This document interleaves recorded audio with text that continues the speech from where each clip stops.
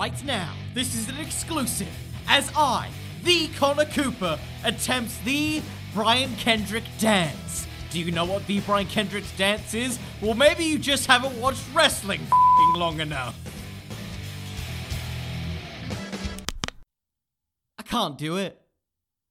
I can't do it. I don't understand. I don't understand how he moves like he's a cross between a peacock, a flamingo, and I don't even know what the he is. What is the Brian Kendrick? Like, literally a month from when he gets drafted, he goes from, oh, I'm just a happy-go-lucky man, to dancing around like he's just, I don't know. What is your secret, Kendrick? Oh, you just smoked a lot of marijuana then. Huh. Well, the do I do now? On this week's episode of the Wrestling with Fiction podcast, we'll be discussing he's a man and he has a plan. It's the Brian Kendrick.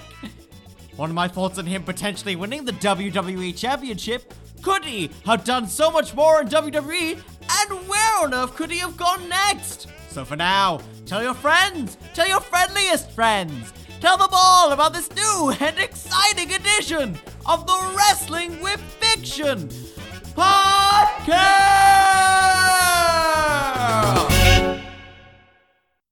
Ladies, gentlemen, and lady gentlemen, my fictional friends, welcome to the Wrestling with Fiction podcast, the podcast where I pitch to you wrestling storylines from the good to the bad to the damn right insane. My name's Connor, and yes, I may or may not be a man with the plan, because we are talking about Brian Kendrick, a man who I've been praying that Making Kayfabe did not make a rebooking before I did it. I'll be honest. Because there have been some that I've been hoping I could make just a little bit before, but then it was like, oh, damn it. I can't beat these guys. I can't beat these guys. So shout out to Making Kayfabe. Thank God I made this before them. Oh, they're lovely people. If you don't already, go check out Making Kayfabe wherever you get your podcast. Bryce and Dylan are fantastic. That is me plugging them way better than I plug myself. So, without further ado, I think we should just get into why I kind of want to do Brian Kendrick. Yeah, as discussed, Brian Kendrick, he liked the marijuana a lot in 2008. So much so that if I read the Wrestling Observer reports right, it got him depushed drastically. Like, this is a guy who nonchalantly was in the main event scene for SmackDown within 1 month and was a tag team guy literally like a couple weeks before that. That's insane. That's insane considering Brian Kendrick and where he was before. Especially when you look at 2008 itself. Some would say even that point still a land of the giants. You go back to the infamous Unforgiven WWE Championship Scramble match. He is the ring general of that match. Like, Triple H only has like 5 minutes in there, and he spends the first minute beating up Brian Kendrick. And before that, he holds the belt technically longer than Andre the Giant did as WWE Champion, and longer than Daniel Bryan did in his first run when he beat John Cena at SummerSlam. I want to recognize Brian Kendrick as a WWE champion. I don't care what anyone says. He is a legitimate WWE champion. I refuse to accept otherwise. Aside from that, I think his whole character was a huge booking missed opportunity. The wrestling character who plays with brains over brawn is a time and true cliche that I love in wrestling, and I don't think it's used enough. Especially when you look at how successful other characters have been with it. Take a more modern example, Sami Zayn during his Intercontinental title run. That was really fun. Like, I look back at Brian Kendrick, and even, like, his stuff where he won the Scramble, like, Battle Royal just so he can get in. He doesn't even win the match. He's just basically held up by Ezekiel Jackson until the Big Show eliminates everybody. Like, that, it's those little things that make wrestling awesome. Like, it's a variety show, and I think having an intelligent character like Kendrick was a huge missed opportunity. Like, it baffles me how WWE didn't see more in this guy. Like, I understand the whole marijuana stuff, but I don't think it was enough to really de-push the guy. When you look at, like, his body of work and what he was doing at that point, it was some of the best work of his career, arguably the best. Like, let's not even get into the 2016 Cruiserweight Classic stuff. One of my favorite matches from that tournament is Brian Kendrick versus Kota Ibushi.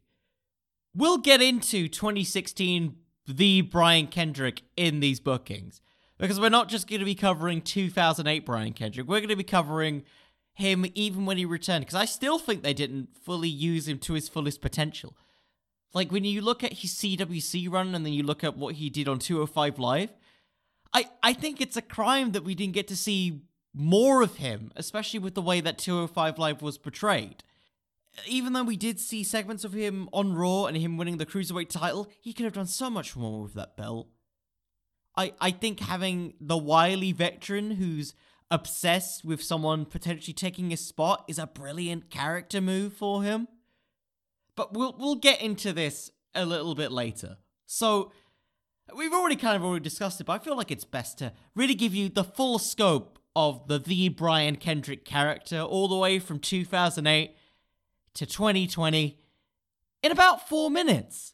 So, let's take a journey, shall we?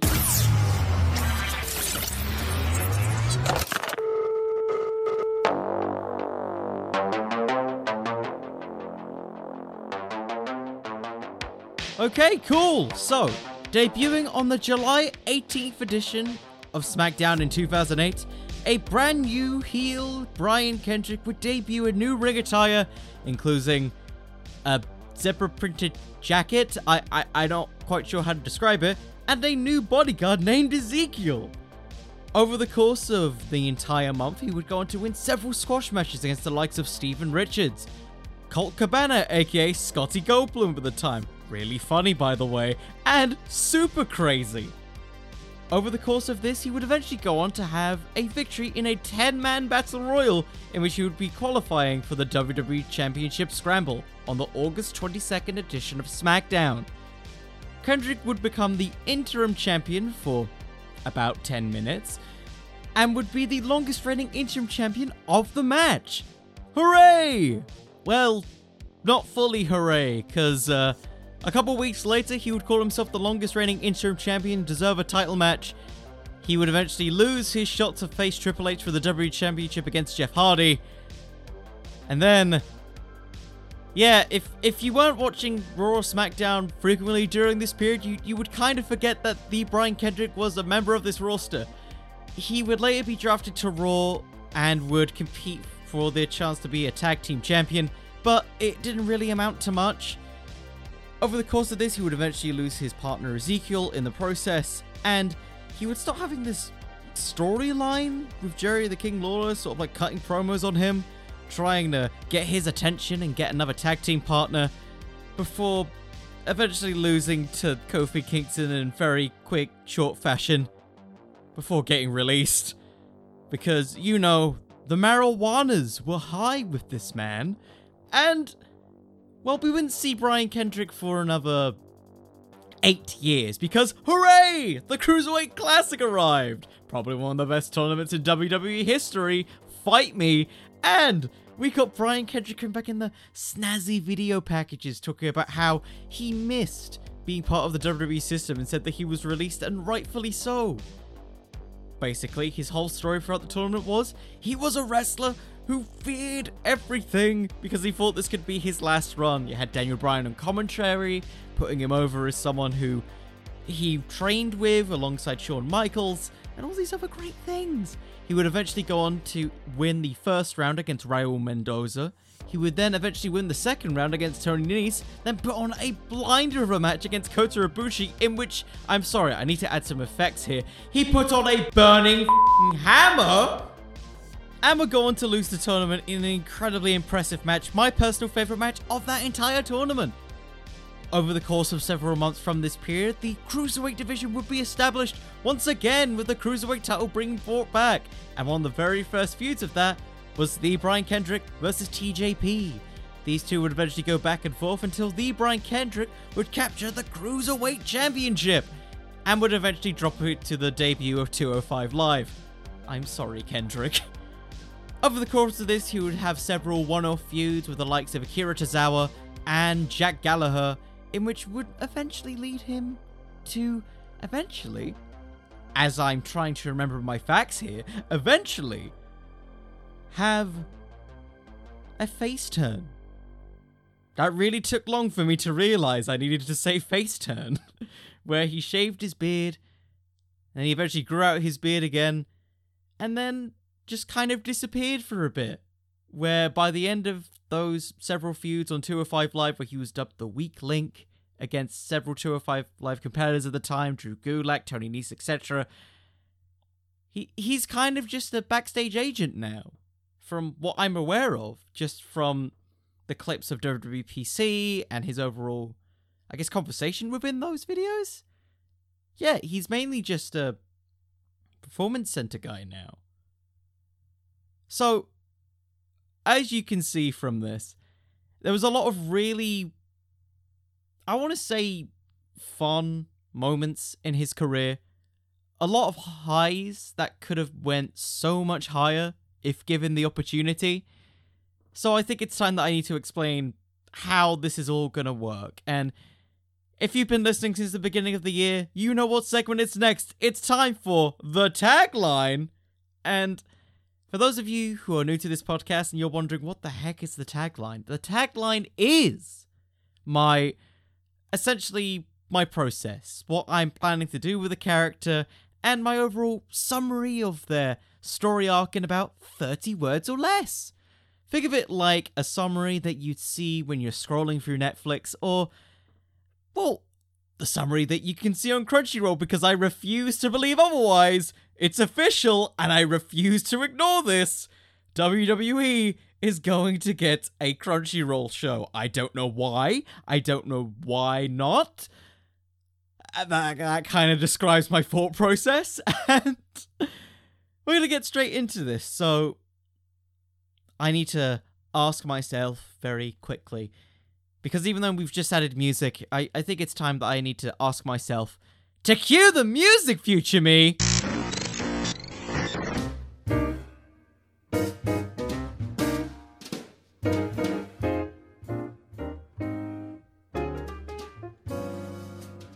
Okay, so, as alluded to, Kendrick, he isn't an idiot. Character-wise, he's probably one of the smartest wrestlers that WWE has attempted to book.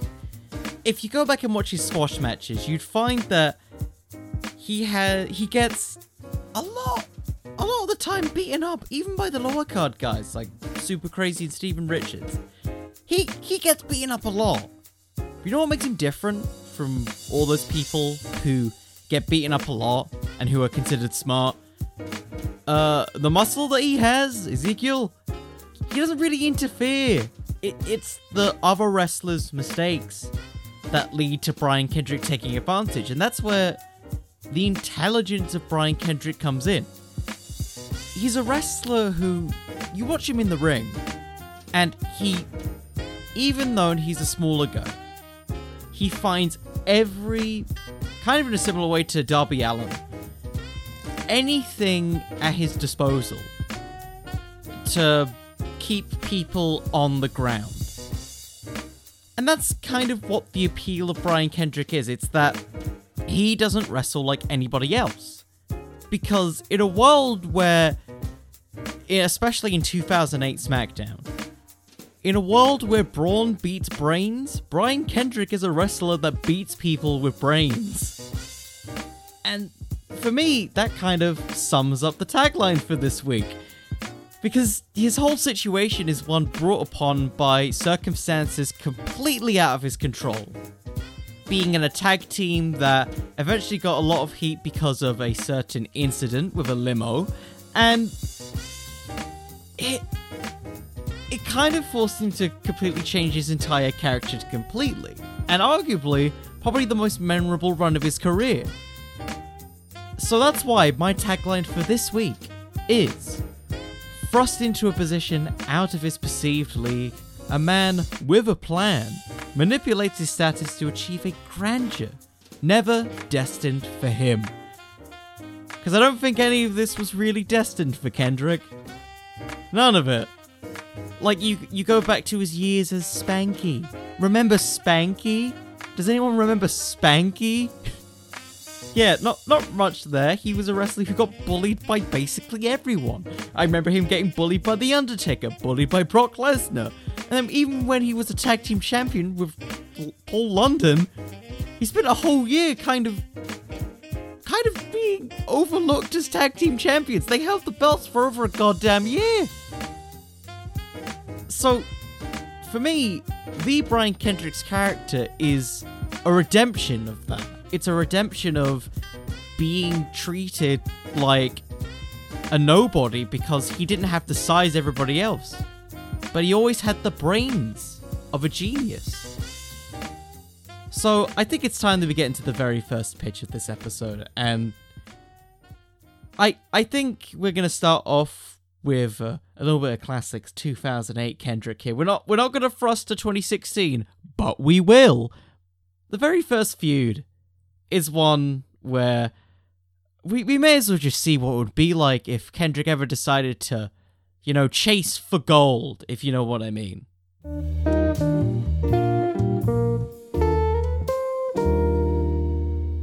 So the plan for this originally was that it was going to be a Triple H title program. But then I realized I don't want this to be a full-on Triple H Brian Kendrick feud. Other than I just want a reason to make Brian Kendrick WWE champion. Which I think he should have been. Like, you look at SmackDown in the landscape of 2008. There are not many top heels. The top heel Edge only really comes back around Survivor Series. SmackDown was really missing top heels in 2008. So this is as much a booking of Brian Kendrick becoming WWE champion as it is making a new top heel on SmackDown. So, let's begin where I think it should begin, and it is 2 weeks after the Unforgiven pay-per-view on September 2008, where Brian Kendrick was the WWE champion, and I refuse to accept otherwise. And it all starts after that episode of SmackDown where Brian Kendrick fought Jeff Hardy for a number 1 contendership for the WWE Championship. And of course, Kendrick lost. That sucks. So, the first thing that happens is that the Brian Kendrick, walks into Teddy Long's office, in which Teddy Long quickly responds saying just, hey, I know you want a WWE title match, but look, you lost your match last week. No matter how much you try and claim to me that you're the longest interim champion, you're not the real WWE champion. And Kendrick, he smiles. He says, alright, that's fine. So, if I'm not facing the WWE champion, I want a match tonight. And Teddy's like, but what? Aren't you supposed to be a bad guy here or something? It's like, no, I'm not. I want a tag team match. Me and Ezekiel versus Jesse and Festus. That's right. The beginning of this storyline and a pursuit to the WWE Championship starts with a tag team match player against Jesse and Festus, no less. Because, you know what? Jesse and Festus, maybe not the best tag team, but Festus was relatively over. He got a match with The Undertaker. Like The Undertaker! So, we have, of course, our match. It is Brian Kendrick and Ezekiel Jackson versus Jesse and Festus. They have their clash. And, yeah, Kendrick pins Jesse, as he should. And as the bell rings, well, you know what happens with Festus when a bell rings and the match is over. He's immobilized. He can't do anything. So it's at this point that Brian Kendrick, he signals to Ezekiel to go underneath the ring. And he grabs a pair of handcuffs and a pair of earplugs. And he puts them on Festus as Brian Kendrick proceeds to just wail on Jesse. Essentially, just beating the ever-loving you-know out of him. Until there is a spot where, earplugs fully put in on Festus. Brian Kendrick hits Jesse with the ring bell, and everyone's expecting, Festus is gonna go and help him. No, he didn't hear the ring bell, thus he's still completely immobilized and won't do anything. Thus, Kendrick starts shouting just to Jesse, he can't hear you. He can't hear you. But you know who you'll listen to? You know who you'll hear? He'll hear the Brian Kendrick. I will show him the truth. Kendrick and Ezekiel essentially take Festus to the back. Jesse is injured for months. He's sidelined off of television. And the next week, it kind of repeats in the same way that the Brian Kendrick's career started on SmackDown. He has these squash matches, but particularly on this night, Brian Kendrick is just entering alone. And as he's making his entrance, he signals for someone to come out with him. And it's Ezekiel and this man on a leash, skullet shaved. It's Festus. And Festus is looking... Well, he's not looking like Festus. He looks intense. like if he was not on a leash, he might just destroy the ring. That's what we're looking at right now. Of course, Kendrick wins the squash match. You know how that would go. And then he just signals to Festus to just sick him. And he starts beating the living ass word out of this random jobber. And so Kendrick, he gets on the microphone. He starts cutting a promo saying that for a brand dubbed SmackDown, there's little competition. Thousands upon thousands of these mindless animals stay between the ropes without a hook or a crook or even a desire to achieve something greater. You know what they all lack? Leadership. They think that anybody can rise to the top when really, that's not the case. No good king is great without his people. Like Ezekiel. Like myself. And much like this man, he points to Festus. You see, before this man came to me, he was a pawn to all of you. You cheered for mindless savagery with no direction or intent. Now look at him. With my guidance, he is willing to charge through anything. You cheered for a clown. The Brian Kendrick promises a change in this industry. A change where talent exceeds brawn and height. One where if you lack brains, you'll be sent, and he slaps Festus on the chest, to the gallows. Festus is now just known as Gallows. Kendrick puts out a massive statement to anyone on SmackDown that brains will succeed over brawn. Some of you may recall that the next pay-per-view at this point in this kind of timeline in 2008 is Cyber Sunday. Now, of course, the Brian Kendrick doesn't really have a match on this show, and to be honest, I don't think he really needs a match on this show. You've already just established this new group, and this whole thing is about a voting system that kind of goes against, like, the Brian Kendrick's thing about brains exceeding over brawn and everyone kind of being mindless, so Brian Kendrick doesn't really have a match. But he does have time to cut a promo on the audience saying that they don't know what they want. What they want. Jesus, what they want. They don't know what they want. It's the blind leading the blind. He goes on to say that even in our main event, I already know who's going to be challenging for this championship. I don't need to listen to any of you to know who it is. And I hope that the participant in this match becomes aware. And that he can see the truth the same way that the Brian Kendrick has.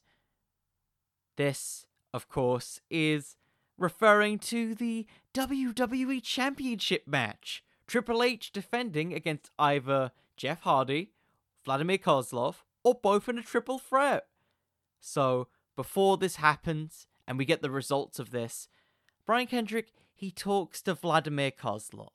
He doesn't say outwardly that Kozlov wouldn't be challenging for the WWE Championship, even though I think it's kind of obvious when you look at who he's facing. He essentially alludes to the fact that this company doesn't trust people like you, or people like him. People who are different from the status quo. People who, on the surface, feel like one-note carnies. And then he just walks away, leaving Kozlov to, ponder on the idea as he prepares for what could be the biggest match of his career. Now, before we continue, I would like to remind everyone of a quick little promo that Brian Kendrick dubbed in the build-up to the Unforgiven Scramble match, where he talks about how there is a fine line between genius and insanity. But if you know how to walk the line, nobody can stand in your way. Because at the end of what had been revealed as Jeff Hardy versus Triple H, as it was in real life, Kozlov interferes at the end of Triple H's retention. He essentially just assaults him, kind of how you would see in your typical WWE interference. Wacky doodles.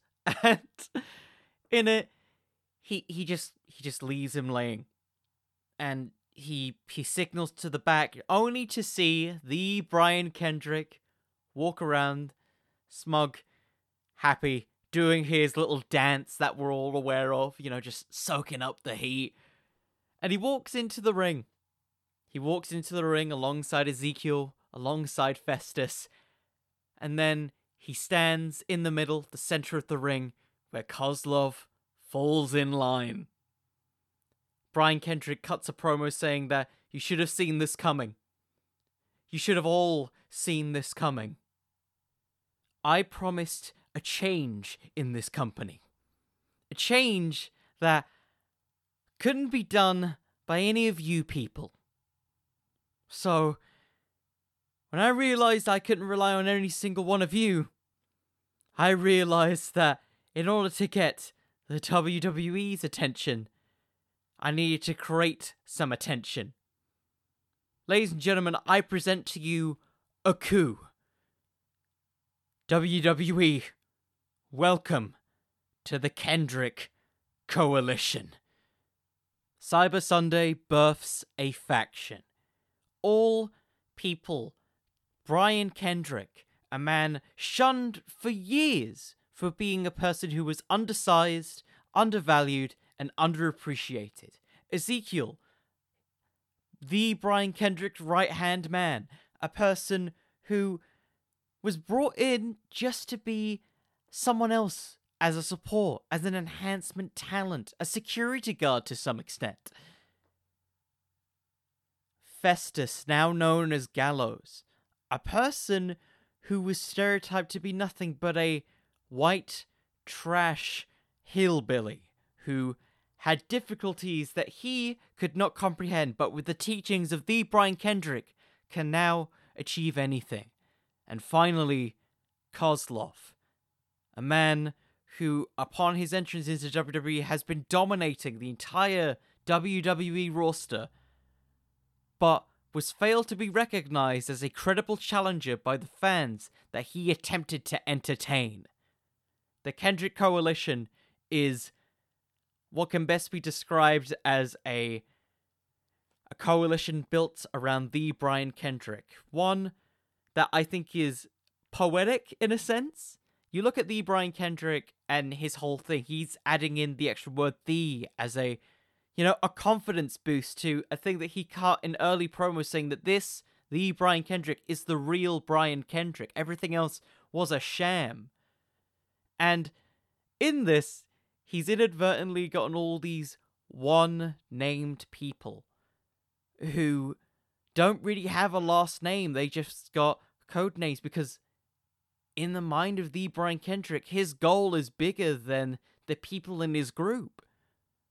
The goal of proving that brains can exceed in a company built by decades of brawn. From this point, the Kendrick Coalition is a monster of a faction. You look at... I love the idea of the visual of just the Brian Kendrick, like, doing this dance as, like, 3 big burly men follow behind him. And they essentially just attempt to take over SmackDown. They assault tag team champions, but don't go after the belts. They attack people like Shelton Benjamin, MVP, Jeff Hardy, Triple H, to a point where they could finally get Teddy Long to no longer ignore the Brian Kendrick. Brian Kendrick begs for a match for the WWE Championship, but he doesn't get it by Teddy Long, because he feels that he's not earning it. He's manipulating people to make it seem like he deserves it. Of course, this makes Brian Kendrick angry. And in this, he says that fine, if you won't let me have a match because of your own stereotypical values of what should be a champion, how about my man Kozlov? And so he encourages Vladimir to have a match against the WWE Champion at the time, Triple H, being inserted into the triple threat that was supposed to happen at, I want to remember, Survivor Series? And this goes pretty much how all of it went before, pretty much. Kozlov, Jeff Hardy's injured for a good portion of the match. Kozlov and Triple H wrestle in. It's lackluster, but, it's feeding a story. Brian Kendrick's at ringside, kind of just observing everything, waiting to pick the bones of everything. Edge returns, becomes WWE Champion, and we continue the chase. We're going to fast forward a little bit, because we haven't even got to the title win yet. We move to Armageddon, where, of course, Jeff Hardy captures the WWE Championship. At this point, Jeff Hardy had a couple tune-up matches to build it up, kind of like on the, the 3rd of November 2008 edition of not SmackDown, Raw, because it was the 800th episode, where it was the Hardy Boys in a rare match where Matt Hardy was still ECW champion against the Brian Kendrick and MVP. Hardy Boys would eventually win, and there's a particular detail in it where Brian Kendrick doesn't really go to save MVP. He kind of just, gets in there and then moves back. He doesn't really help him at all, and Matt Hardy looks on in confusion as Jeff Hardy's music plays. This will be relevant later. I'm talking about this now because it will be relevant later. And from this point, the Kendrick Coalition set their sights on the WWE Champion Jeff Hardy.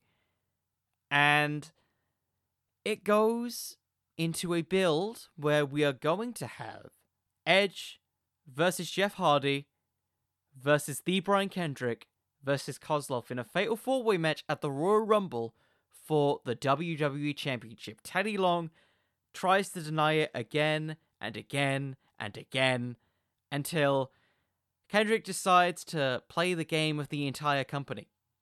And that's play with some brawn.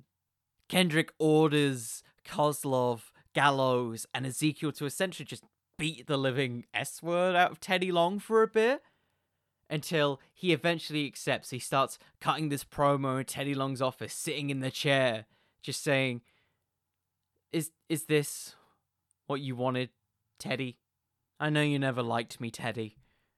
From the days that I was a laughing stock with Vince McMahon, to Brock Lesnar's punching bag, to Undertaker's... Well, we won't talk about that.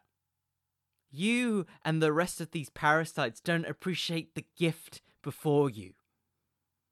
You, Teddy, have the opportunity to change the course of history. This company has relied on brawn over brains for too long. They push brutes over a man with a plan. So if that's what you want to play, Teddy, we can play that game again and again and again. Until you give me and what the universe deserves. A man with a plan. Teddy eventually accepts.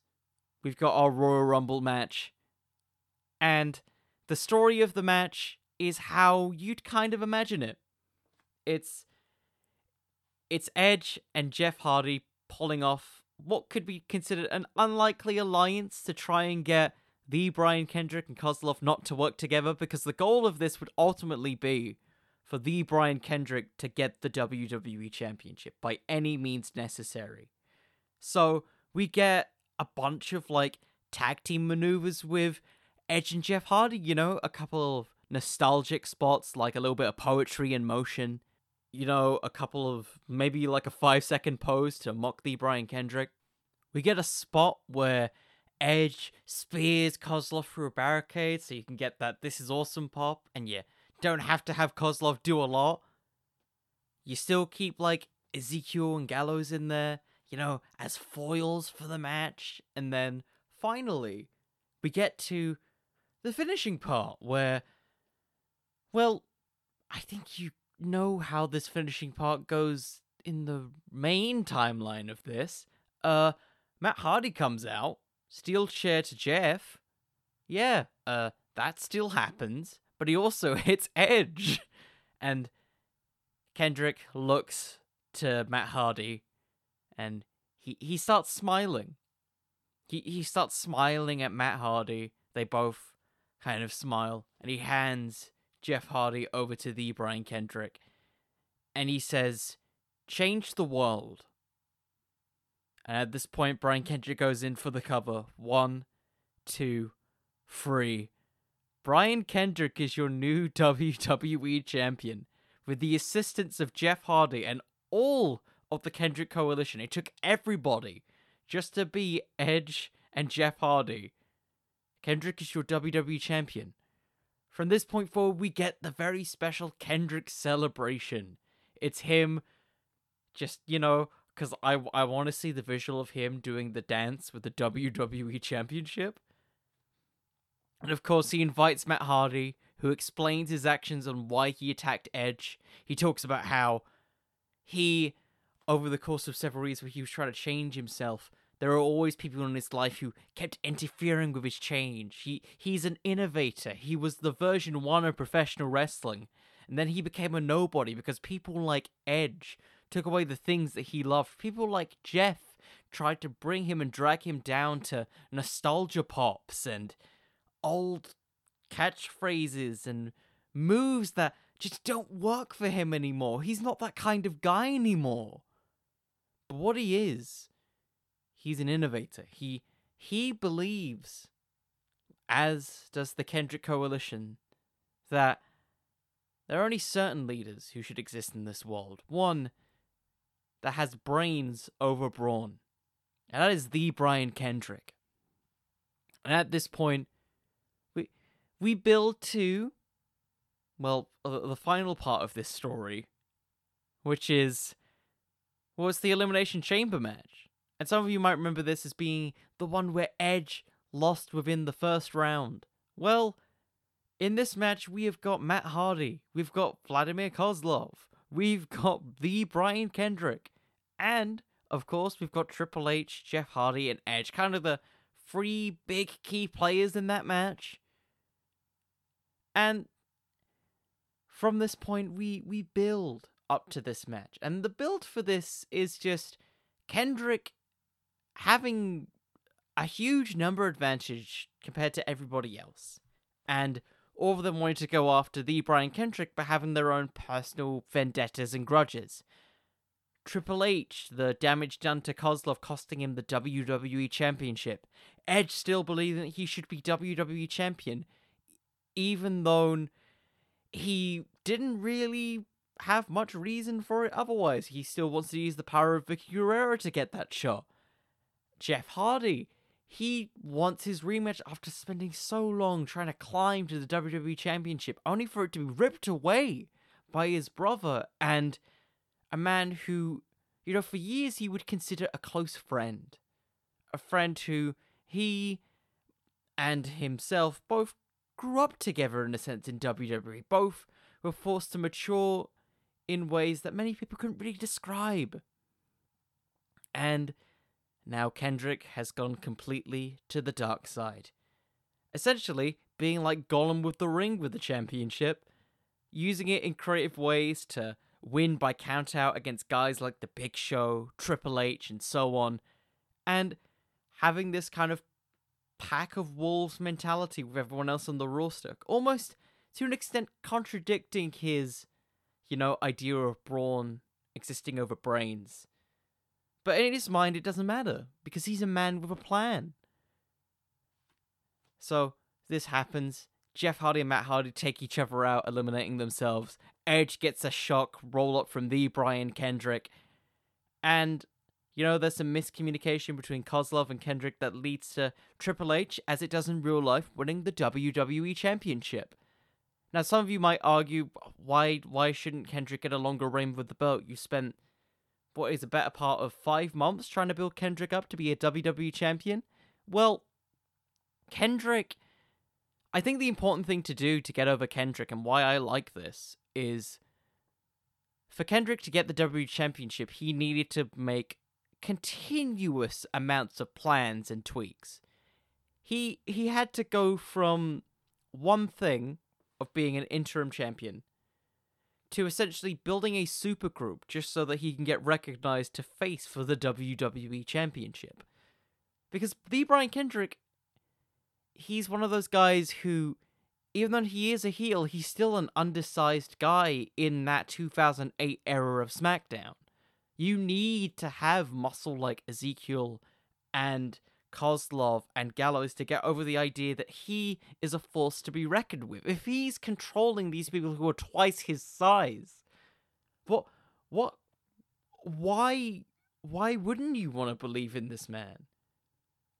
Like, I think it would be really interesting if that did happen, because Kendrick is such a manipulative wrestler.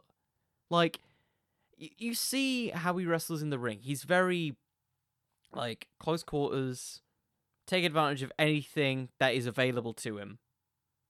Which I think works really well for a heel character that's based off intelligence and, using other people and circumstances around him, as with, the Festus thing, to the best of his abilities. Anyways, I realize now this seems to be becoming a trend of me making a really long first storyline. So we're going to move on to something that's a little bit more shorter, because I know that was almost a whole 6-month booking. And we're going to move on to one that's a little bit shorter. We've already talked about a wrestler involved in this storyline already. And let's just say that Kendrick, well, he's going to need to be more than just a man with a plan. He needs to cash in on the opportunity that's presented itself. Some might say that he'd need to become an ultimate opportunist.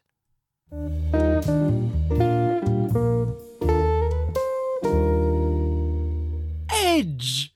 Because why not, really? Like, he's the ultimate opportunist versus a man with a plan. First of all, those titles kind of write themselves. Second of all, I want a wrestling feud. Right, you could finally get the wrestling, the WWE equivalent of wrestlers playing chess instead of playing checkers. This is, for my time in the good old age of 2009, your mind games of a feud. your thoughts on how the heck is this going to work? Oh, wait, who's going to outwit the other? And how are we going to determine that? Well, through the beginning of this, which is in the good old age of 2009. Brian Kendrick has been drafted to Raw. Edge has just recently lost the world title, as he did in real life, to CM Punk. And yeah, it starts out how you'd kind of imagine. Both wanting a shot at the World Heavyweight Champion. You plucky babyface CM Punk, because CM Punk, it was great to see him win, but he should have had a better challenger than JBL, so we're going to fix that. Both Edge and the Brian Kendrick stumble into the general manager's office, talk about why they deserve a championship match. Edge, he technically has a rematch clause, because remember, rematch clauses still exist. Second of all, you also have the Brian Kendrick still claim that he's the longest interim champion in WWE history. A fact that should never be ignored. I really do mean should never be ignored. That is the best. Like I said, he held it longer than frickin' Daniel Bryan. So they kind of argue, saying that I want to be the champion. I want to be the champion. I want to be the champion. You know, it's like two brothers bickering because they want to be the champion. I want to hold the toy longer, Dad. And so, in this, they're put into a number one contenders match with Batista that, of course, goes horribly wrong, and the general manager has no choice to be like, hey, you guys can't get along, so we're gonna make this worse for the challenger. He wants to fight all of you. So at the Bash, because remember, they changed the Great American Bash to just the Bash, it is CM Punk versus Batista versus Edge and the Brian Kendrick. Now, how on earth is this going to really work? Well, Edge and the Brian Kendrick form an unlikely alliance. Now, I know we already touched this on the last one, but this is slightly different because both of them want to be World Heavyweight Champions. So they have an alliance, but it isn't really an alliance. Like, each of them, almost like throughout the match, seem like they're about to turn on each other, but the other catches them. It's like, oh, were you about to... No. Oh, were you about to? No. It's that cheeky little like, oh, he's gonna do something. But he's not gonna do something. Is he gonna do something? I don't know. And spoilers, by the end of this match, somebody does a thing. So, Edge, seeing the Brian Kendrick go for the sliced bread on CM Punk, goes in, hits a spear on the Brian Kendrick, which leaves just enough of distraction for CM Punk to hit the go to sleep, hit the 1, 2, 3. CM Punk retained your World Heavyweight Championship because these two just couldn't coexist. What a shocker. Two people who don't usually team together form an alliance and they can't coexist? What is this? So we move on to Raw the week after. Both of them still demanding a World Heavyweight title match, except this time, Edge is denied and the Brian Kendrick gets his shot at CM Punk because he believes that, well, if it wasn't for me getting hit by an Edge spear, you would have been able to capitalize on the opportunity. And trust me, I know, because I was the longest interim champion in WWE history. We get promos throughout the night, CM Punk saying that, well, you were an interim champion, I've been fighting as a real World Heavyweight Champion. We get Brian Kendrick sort of come back saying this is his true opportunity that he's been waiting for. And of course, we still have segments of Edge still demanding a world title match because the Rated R Superstar always just wants that belt, doesn't he? So we have our match, the Brian Kendrick versus CM Punk.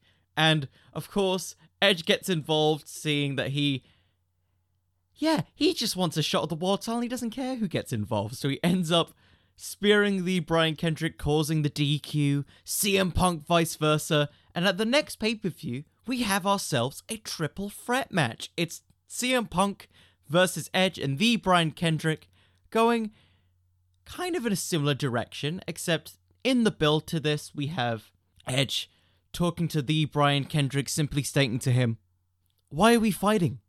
Why are we letting this You know what? No. Listen to me. You and me, we're a lot alike, Kendrick. We're a lot alike.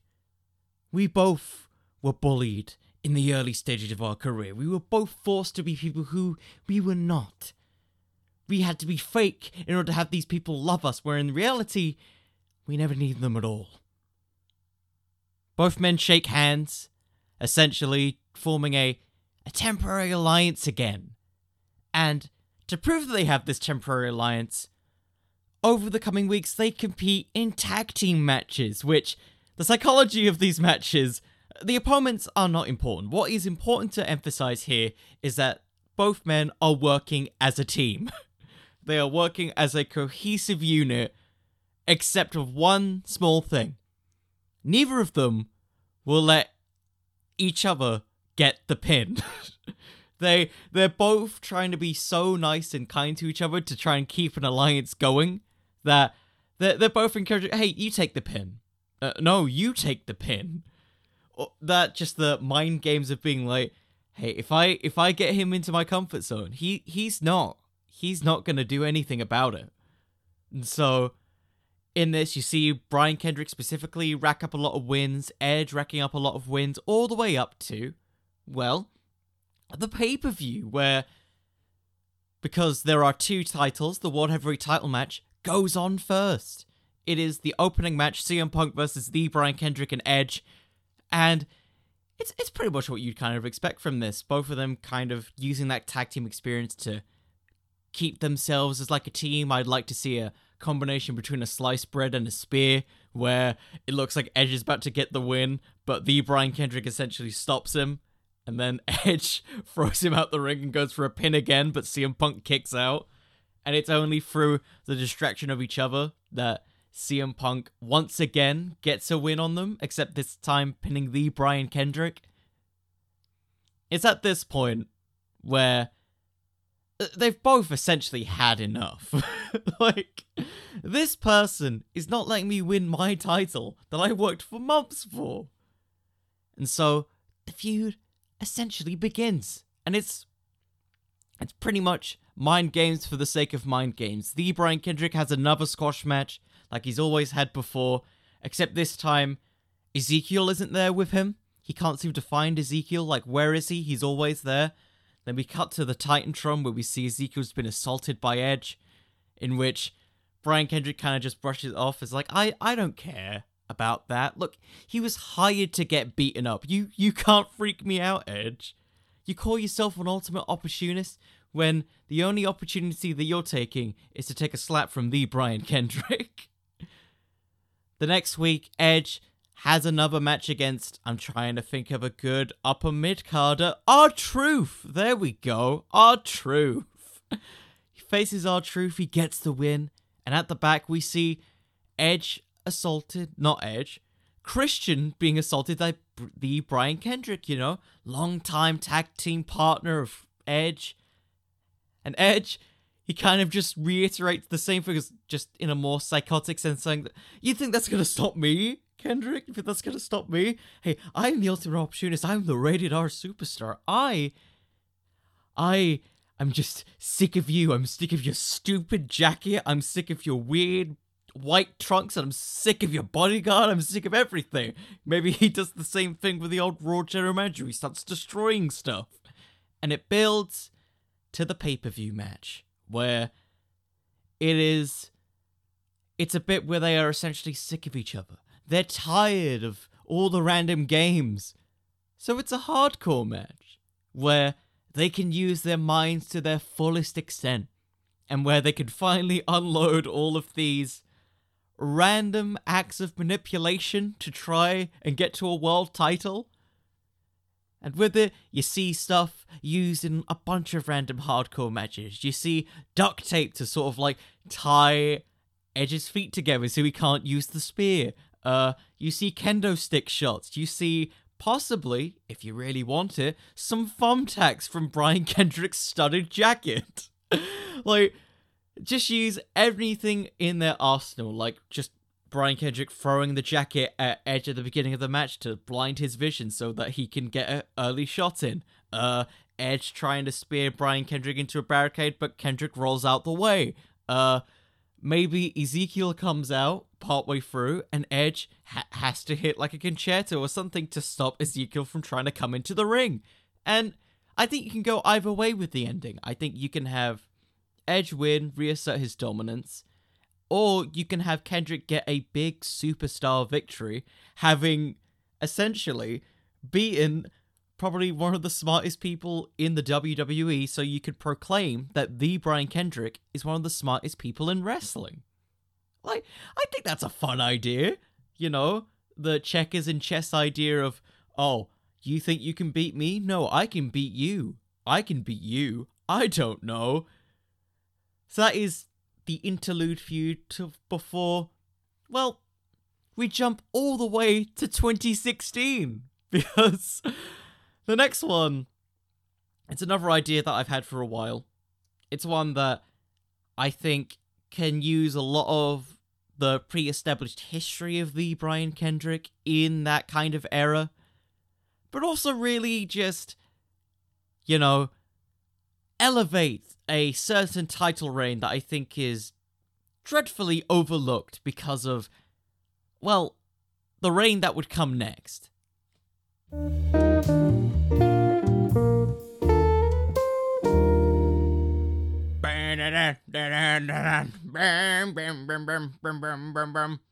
I don't remember his theme, but Dean Ambrose! That's right!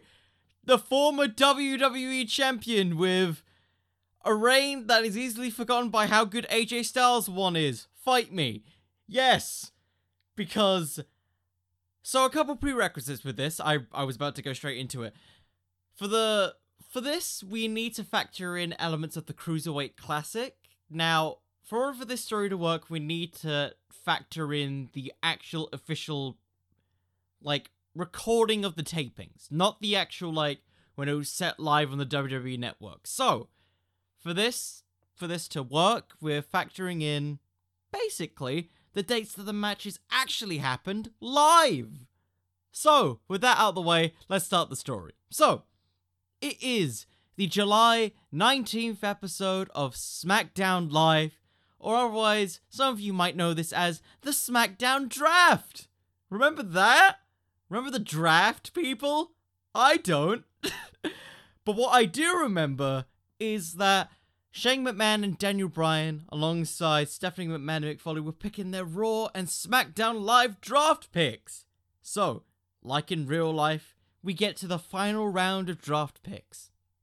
Stephanie McMahon and Mick Foley, like in real life, also choose Cesaro as one of their final draft picks before the whole network supplemental draft that they did. And we're on to Shane McMahon and Daniel Bryan's final draft pick. Who could it be? Who? Well, Shane McMahon has an answer. He gets out the microphone, he starts saying that his final pick is a former and future World Heavyweight Champion. Daniel Bryan looks on nervous, and as Shane is about to say who was actually SmackDown's final draft pick, Alberto Del Rio, ooh, not really good now. Daniel Bryan basically just force grips the microphone out of Shane McMahon's hand, and he shouts Brian Kendrick. Out of desperation, he starts shouting Brian Kendrick, Brian Kendrick, Brian Kendrick. And Shane argues sort of off mic as Brian Kendrick's music starts playing. The commentators put over the fact that Brian Kendrick, he's currently supposed to compete in the Cruiserweight Classic. What do you mean he's going to be on SmackDown? Is he even signed to a contract? And they start putting over the fact that Brian Kendrick, if he is officially put onto SmackDown, it'll be the first time in over 8 years that he's be on SmackDown Live. And for the return of it, no less. And they start putting that over. They talk about how, you know, he's set to, at some point in the middle of it, face Kota Ibushi in the quarterfinals of the Cruiserweight Classic. This is why this is relevant. And Shane essentially he tries to regain composure. He is the authority figure of SmackDown. He needs to learn to regain composure. Otherwise, the whole reason why the draft split initially happened kind of makes no sense because the whole thing was about who's going to take over for Vince McMahon. So, on the very first episode of SmackDown, Heath, like in real life, is still undrafted. I'm sorry for Heath. And he starts talking about, oh, he wants his contract because he's the hottest free agent. He came in with the Nexus, destroyed everything. And then instead of Shane McMahon coming out, Daniel Bryan announces his opponent. And out comes, from the crowd, it's the Brian Kendrick. Out of desperation, locking in the Captain's Hook, which, if you guys don't remember what the Captain's Hook is, it's basically like a bulldog choke. He taps out Heath Slater in a matter of seconds. And we have ourselves the Brian Kendrick officially returning to SmackDown. So, during this point, the Brian Kendrick, of course, he hugs Daniel Bryan. It's been a while. He sees him on there. He constantly believes in him. And he starts glaring deathly at Shane McMahon, who Shane just outwardly says he doesn't trust Brian Kendrick. And Brian is like, well, what do you mean? Look, there's a reason why I put so much faith in him to be the final official draft pick of SmackDown. It's because he's one of these guys who was never really given an opportunity. And I know that if we were going to make SmackDown Live, we wanted to push it as a land of opportunity. And I think that anyone deserves a second chance. Like the Brian Kendrick. At that point, Daniel Bryan walks off with Brian Kendrick, and Shane McMahon looks on suspicious. From this point, over the coming weeks, the Brian Kendrick's kind of on both shows. He's on the Cruiserweight Classic, kind of, analyzing the matches. And he's also on SmackDown pretty much fighting out of desperation. The commentators put over how if Brian Kendrick loses, this could be his end of the road. Like, he's 37 years old. He took an 8-year gap from competing in the highest level of professional wrestling. There's no reason why, if Kendrick loses, he would not go to the back of the line and eventually retire. At this point, the CWC plays out. Daniel Bryan tries his damnedest to put all of his faith into Kendrick winning the match against Kota Ibushi and potentially, as is established later in the final weeks of the CWC, become the inaugural Cruiserweight Champion. At this point, Daniel Bryan starts becoming more and more involved in the matches of the Brian Kendrick. On SmackDown, he always comes out ignoring some of his general manager duties to kind of just put over the Brian Kendrick as a force to be reckoned with. And, the commentators are starting to get a little bit suspicious, like, Brian, shouldn't you be working with Shane right now? It's like, oh, yeah, I've already sorted that out. I just want to, really look at, what my friend is doing. I really trust that he's gonna be a big thing on SmackDown. I'm sure he will do great things. I know he will do great things. It's that shaking confidence that Daniel Bryan has. Like, anytime that Kendrick is having offense, he's just shouting as he did with the Kota Ibushi stuff with the Burning Hammer, just cover him now, end this quickly. And Shane McMahon starts to kind of call him out on this, where, hey, look, I know that you really value Brian Kendrick in this company, but you need to show a little bit less bias. You're not a wrestler anymore, Brian.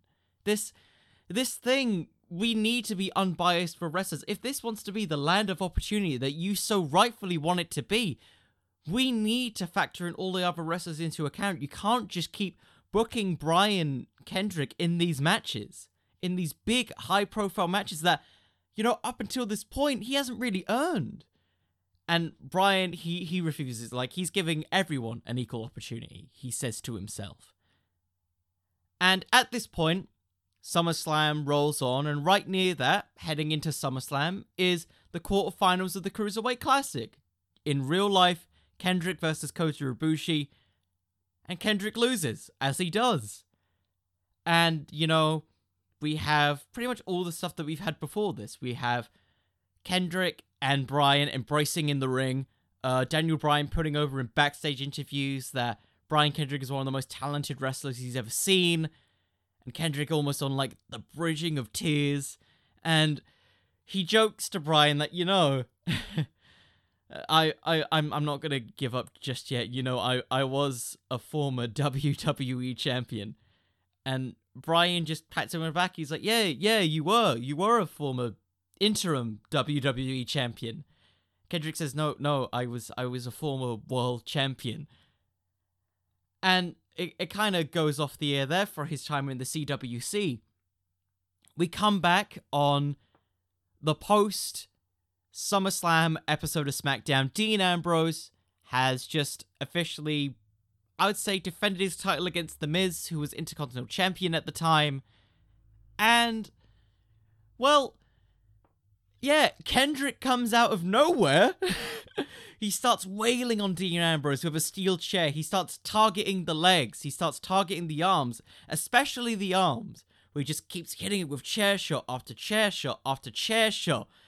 And he essentially just runs off into the crowd as Dean Ambrose is essentially injured. Shane McMahon rushes in with a local medical team. And he looks up to Daniel Bryan, and he looks up to the Brian Kendrick. Both of them are named Brian, goddammit. He looks up to Daniel Bryan, who slowly walks into the ring, and he stares over to him, and he says, did you know about this? And Daniel Bryan says, no, I didn't. We don't see Kendrick on TV for the next bit. Dean Ambrose has a whole arcing story throughout the next week of SmackDown, trying to look for the Brian Kendrick. He tries to find, people who are currently unsigned because of the Cruiserweight division, which was supposed to be exclusive to Raw. Guys like Raul Mendoza, who we fought before, Tony Nese, Cedric Alexander, everyone who kind of gets signed to the Cruiserweight Classic, and he just wails on some of these guys to ask, where is he? Where is he? You are with him. Where is he? And as this happens, Dean Ambrose is still on the chase for him. We don't see either of them wrestling on television for this point. The next week, we get a sit-down interview with Michael Cole and the Brian Kendrick.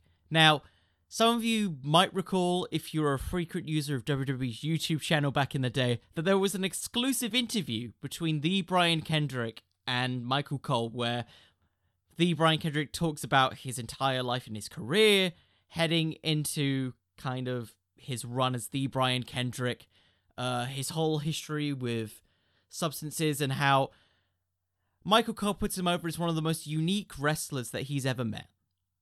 And Kendrick is incredibly humble, he's kind, he's nice about it. But then, in this, kind of like how the interview goes where Michael Cole talks about TJP, Michael Cole brings up how he's constantly said that he was a former WWE champion, not an interim WWE champion. And Kendrick, he just quietly just says, no, I was WWE champion. For 10 minutes, I was WWE champion. And this company never recognized it. Even your self-proclaimed honorable champion doesn't recognize it. And Michael, he's kind of thrown off by this because he was so calmer. It's like, oh, come on, man. Look, you've had a great career regardless of this. You were a tag team champion for over a year. You had promising matches against Triple H in that main event scramble match. You were the workhorse of that match. And Kendrick says, yeah, I was. And I was WWE champion. And Michael Cole says, well, you weren't. I mean, if you want to talk about yourself as an underdog, you need to look at your friend, Daniel Bryan. Kendrick, he suddenly doesn't really say anything, and he stands up and he looks to Michael Cole with those, like, dead, expressionless eyes. And he just says, tell me I'm the champion. And Michael Cole says, but you're, tell me I'm the champion. But you're, tell me I'm the champion. And then as he does this, he locks in Michael Cole into the captain's hook, and he keeps shouting, tell me I'm the champion. Tell me I'm the champion. And Kendrick keeps on doing this. Tell me I'm the champion. Tell me I'm the champion. until well, Michael Cole passes out and people rush to his defense. He would not let go. And then, as Brian Kendrick stands up, he starts looking into the camera. And he's talking directly to Dean Ambrose. He's saying, I don't have any history with you, Dean. When I lost my WWE Championship, I was never given a rematch. In fact, the company denied it. They ignored me in the same way that they've always ignored you. You have always been the third member of a Shield. You weren't meant to be WWE Champion. You needed a briefcase to earn your match. I needed to work the system. I had to overcome person after person after person being bullied by this company in order to get a shot of this championship that you're currently holding.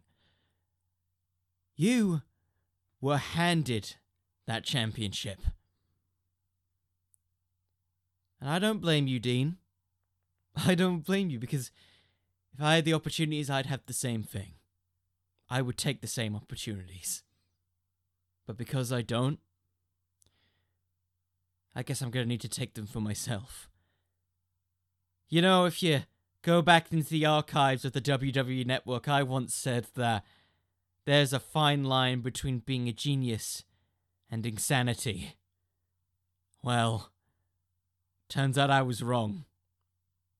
Because to be a champion, you need to embrace some insanity. And he walks off. At this point, well, Kendrick is completely unhinged. His hair is wild as ever.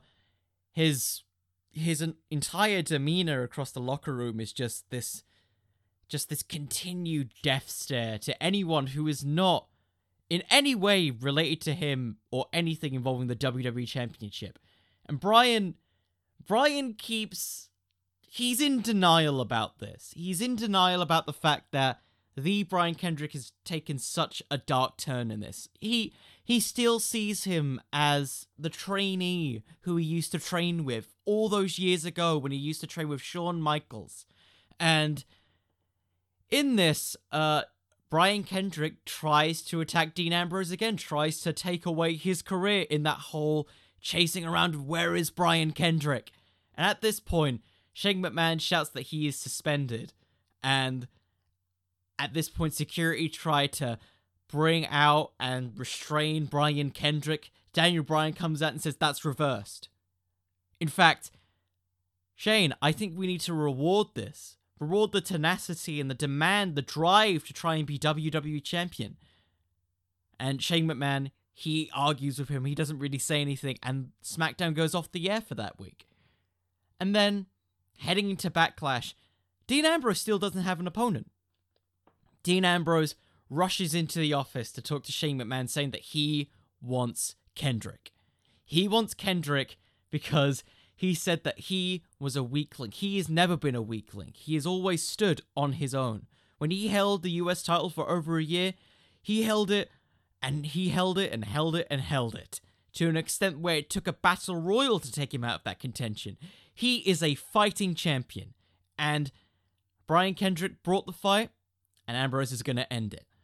At this point, Shane McMahon's still a little bit conflicted about this, and then the camera pans to Daniel Bryan with the Brian Kendrick. Ambrose attempts to rush straight at Kendrick, and Kendrick he claps and walks away for a bit. And Brian and Shane try to hold him back, and he says, hey, you've got your match. You've got your match. And it's going to be at Backlash for the WWE Championship. Brian Kendrick has weaseled his way into a WWE Championship match by essentially poking the bear. So at this point, there would usually be a contract signing, to really make this official.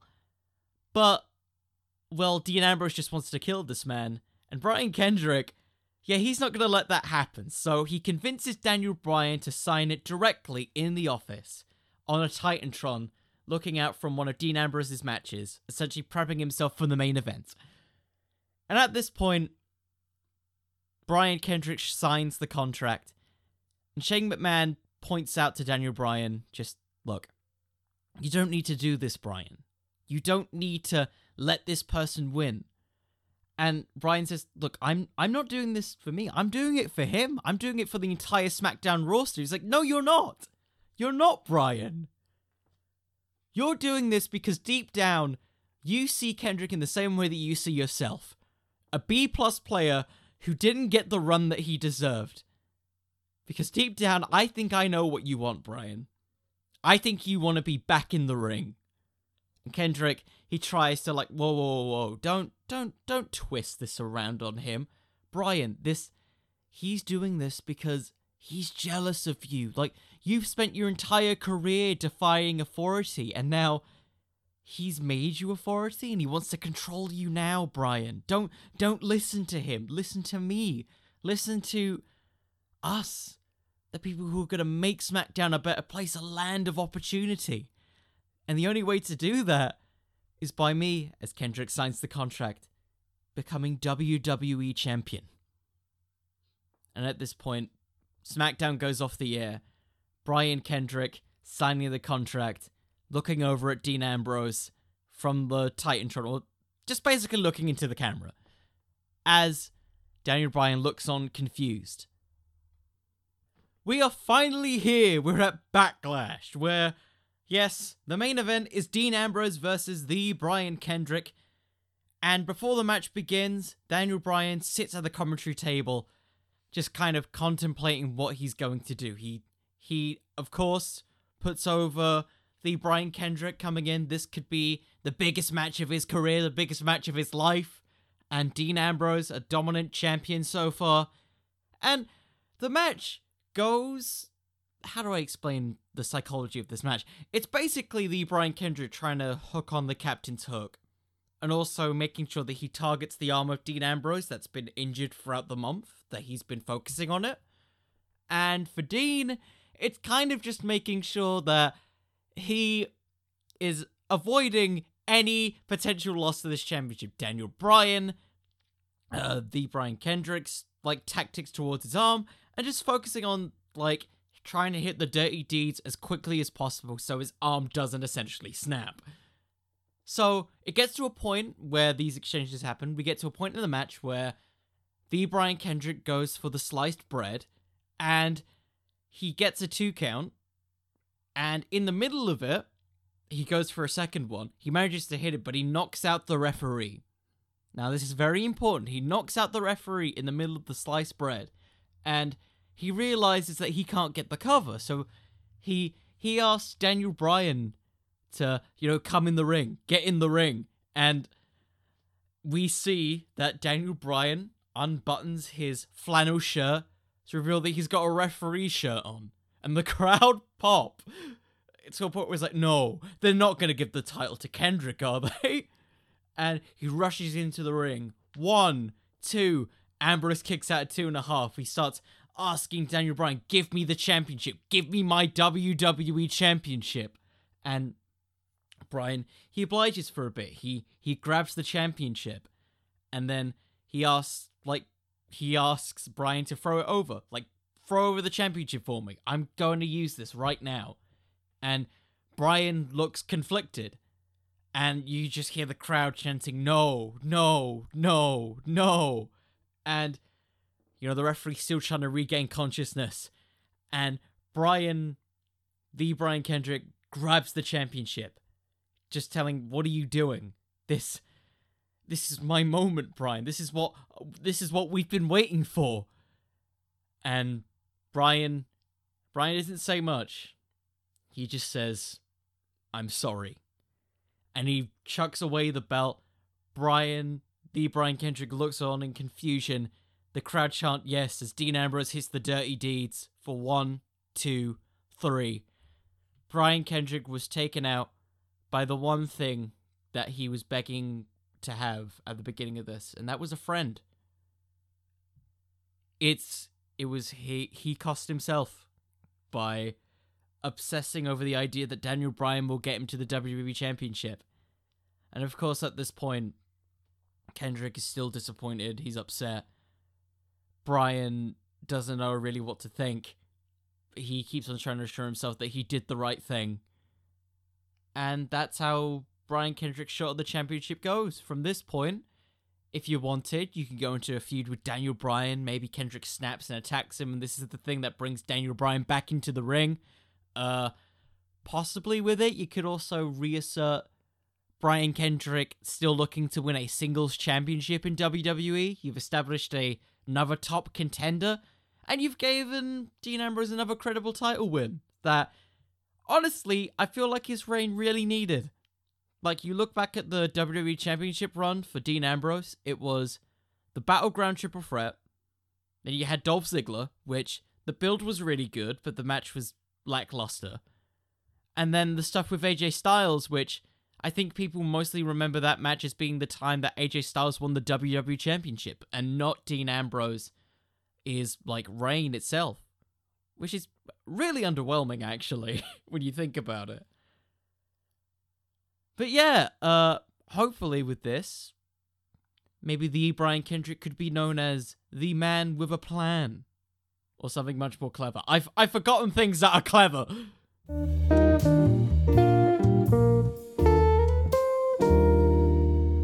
How are these all getting longer?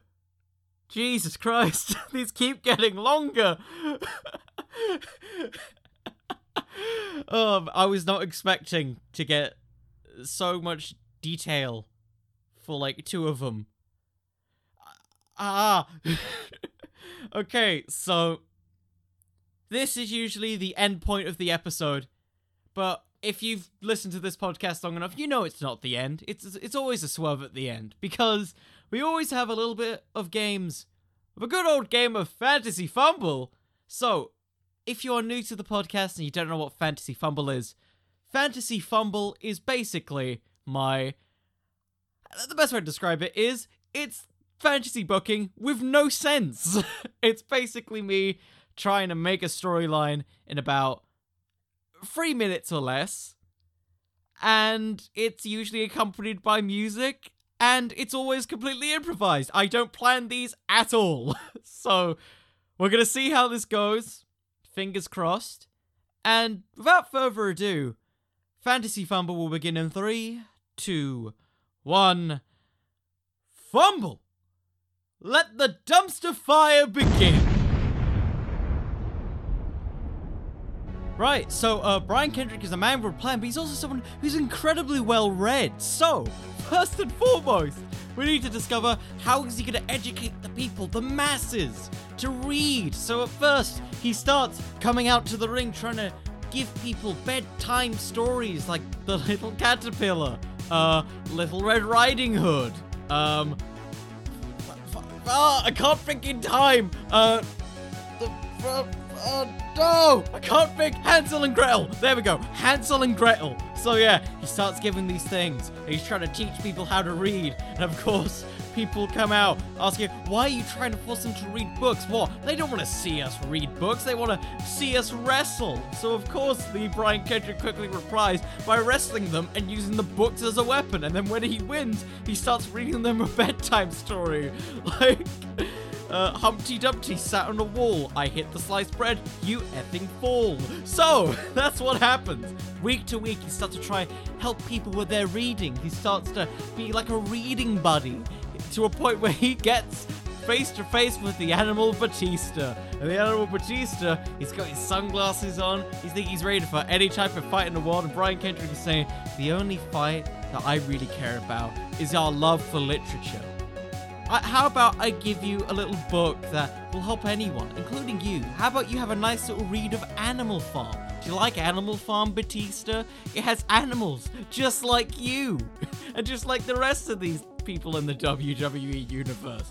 Batista is, of course, not an angry man. He's a very angry man because he likes his animal nickname. So they fight. They have a goddamn, we can say it's 4th of July miracle on 4th of July firework fight. There we go. Firework fight where Kendrick tries to block shots of fireworks with books. He tries to hit it over the head for Batista. It didn't work. Batista retaliates by hitting Batista bombs onto fireworks that start flying over the arena. Batista wins. Pyro starts playing. Brian Kendrick looks at the book. He throws it away and says, I'm a man with a plan. I don't need to read anymore. I'm a genius. It's just all of you who aren't geniuses.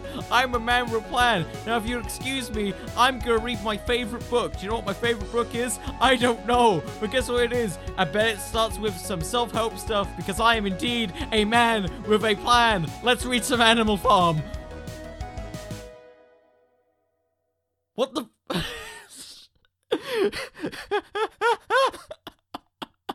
He liked his Animal Farm. Well, that's a way to end. I don't know what else to say about that. The Brian Kendrick likes to read. No reason to judge. So I'm gonna do this because I'm usually bad at plugging stuff, and so yeah. If you like what I did here, feel free to share it with your friends. Share it with your friendliest friends. Subscribe to the Wrestling with Fiction podcast. And if you feel so inclined, follow me on Twitter at Connor the Cooper or follow me on Instagram at Wrestling with Fiction. And also, in case you missed it, we sell shirts now! Yay! We have shirts! So, in case you do not follow me on social media, I announced previously that we have shirts! If you feel interested and you feel so inclined, you can support the podcast by purchasing yourself a Wrestling with Fiction podcast shirt over on redbubble.com/wrestlingwithf. Why Wrestling with F? Because WWF would most likely get me sued and Wrestling with Fiction was too long. So, with that, once again, thank you all for listening. Thank you for taking the time to listen to what is likely the longest episode I have recorded to this date. Hopefully, I can start controlling this now that I'm adding more things. And if you stuck around this long, I've already said it before, thank you again for listening. It's amazing to see this thing still going. I'm surprised that I've kept this going. So, with that, I hope all of you have a lovely day. And remember everyone, wrestling could always use just a little bit more fiction. See you all. Good night, everybody.